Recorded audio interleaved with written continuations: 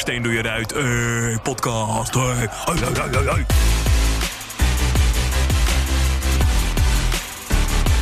Helder. Mijn naam is Thomas van Groningen en dit is een nieuwe Helder. De afgelopen tijd was het weer een paar keer raak. In Utrecht en Den Haag onder andere. Dat de straat niet zo klinkt, maar zo. En de vraag die we vandaag proberen te beantwoorden is: waarom rellen mensen? Wat zit er in onze genen dat we het nodig vinden om de boel kort en klein te slaan?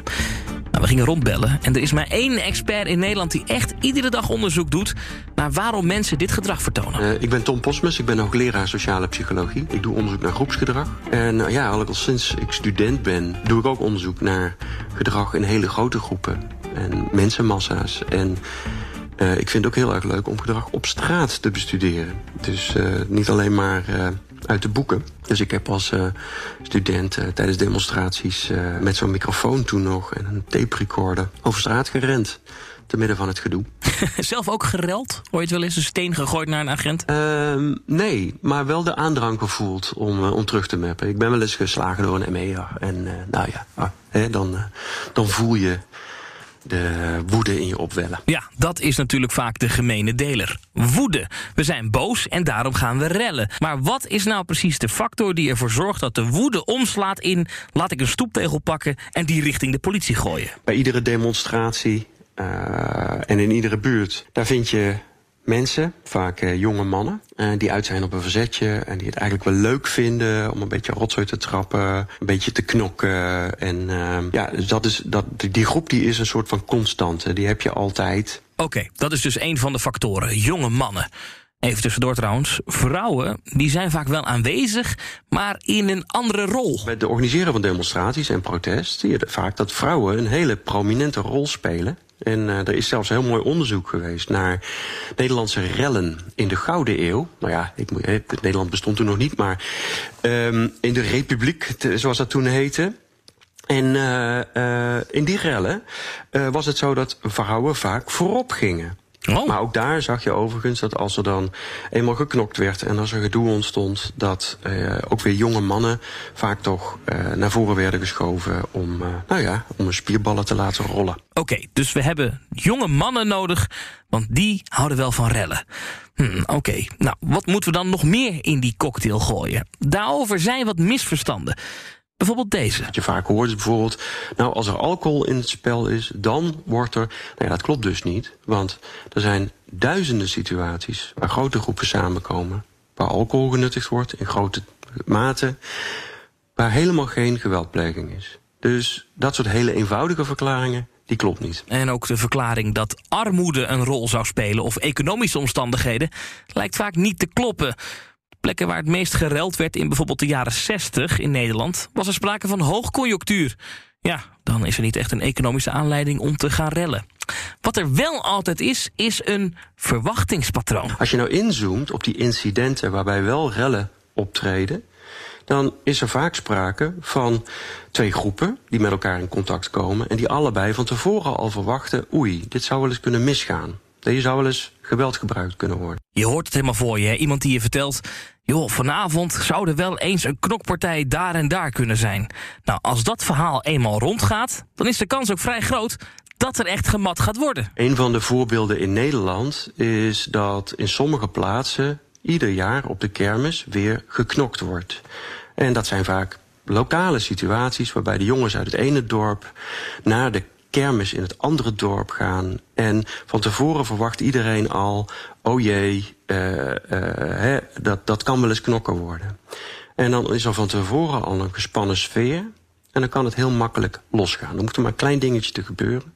En dan escaleert het. Dus als twee partijen op straat komen en die verwachten dat er gedoe gaat komen, dan zie je het fenomeen dat men van tevoren zich een beetje gaat bewapenen. Of in ieder geval, zorgt dat men zich kan verdedigen als het nodig is. Dus men komt eigenlijk voorbereid om geweld te gebruiken. En gedurende zo'n gebeurtenis is iedereen alert, extra gespitst. En dan hoef je maar een klein incidentje te hebben. En dat kan aanleiding zijn voor een escalatie, voor een toename van geweldgebruik. En dan gaan anderen zich ermee bemoeien. En dan kan het losgaan.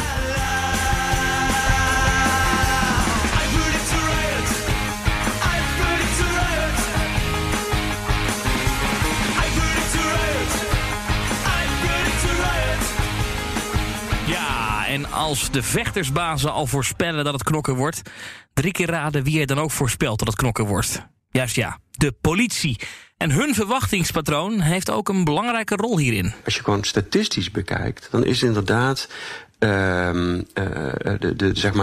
de manier waarop de politie zich voorbereidt en de hoeveelheid materieel die ze er tegenaan gooien, of ze daar met relpolitie staan of gewoon met de platte pet, zoals we dat in Nederland zeggen, hè, gewoon in normaal uniform.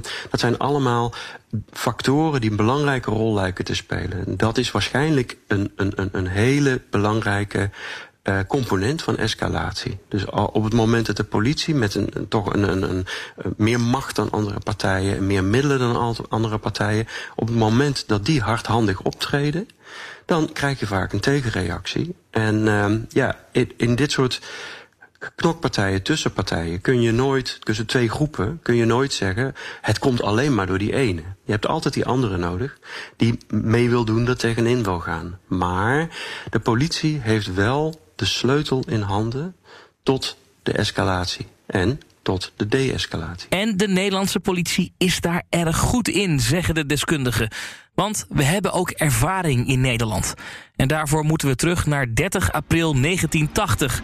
De troonswisseling naar koningin Beatrix. Dat ging niet helemaal gesmeerd. Wat velen verwacht hadden en wat ook was aangekondigd, gebeurde. Op verschillende plaatsen in Amsterdam kwam het op deze dag tot kraakacties die, zoals spoedig bleek, uitmondden in hevige onlusten. Daarbij kwam het vooral tot botsingen met merendeels jeugdige relschoppers. In de harde confrontatie raakten aan beide zijden velen gewond, van wie enkelen zeer ernstig. De waterkanonnen van de politie en de mobiele eenheden en de traangasgranaten haalden weinig uit tegen de telkens terugkerende jongeren, die geweldige vernielingen aanrichten en hier en daar zelfs tot plunderen overgingen. Het kwam tot volledige veldslagen, die overal in het land en ook in Amsterdam zelf grote verbijstering wekten.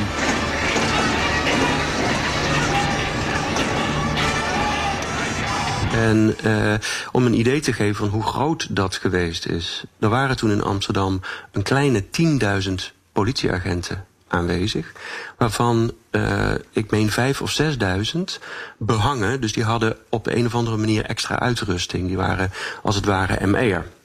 Ondanks die hele grote legermacht van politieagenten is men er niet in geslaagd om die dag veilig te laten verlopen. Sterker nog, op het laatst heeft men heel zwaar moeten knokken om te zorgen dat die relschoppers die de Dam niet bereikten, om de kroning te verstoren. Dat soort van eigenlijk nederlagen van de politie, dat heeft ertoe geleid dat men in Nederland eigenlijk het over een andere boeg is gaan gooien. Maar dat neemt natuurlijk niet weg dat het nog steeds wel voorkomt in Nederland. Er zijn gewoon af en toe rellen. Eén aspect hebben we nog niet besproken. Dat rellen, dat is ook een soort van escapisme. Een ontsnapping aan de dagelijkse sleur. Eventjes lekker een potje rellen. Want het is misschien niet leuk om te knokken en klappen te krijgen. Maar sommige mensen hebben er wel plezier aan. Het is een feit dat sommige mensen het gewoon heel interessant en leuk vinden. En wat ook bekend is dat veel mensen die mee hebben gedaan, bijvoorbeeld bij de Kroningsrellen 1980, die vonden dat gewoon een fantastische dag. Dat was echt een kikker voor hun. En die hebben daar nog steeds eigenlijk hele positieve gevoelens over. En die steken ze soms ook niet onder stoelen of banken. En wat dat aangeeft, is dat meedoen aan dit soort dingen, dat is voor de psychologische beleving ervan, is dat het gewoon leuk is om daar met z'n allen te gaan rennen en stenen te gooien. En dat is bevredigend, groepsgedrag. En ik denk dat het van de kant van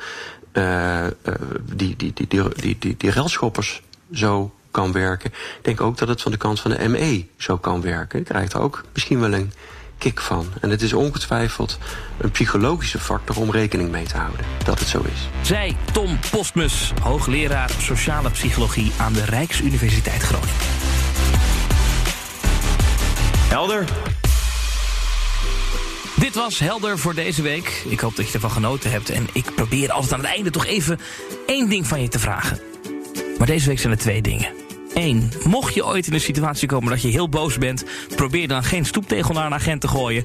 En stap 2 is probeer te abonneren op deze podcast via Spotify, Apple Podcast of je andere favoriete podcast app. Of natuurlijk gewoon in de BNR app. Maar als je die nog niet hebt, moet je die even downloaden. Over 2 weken is er weer een Helder. Tot dan.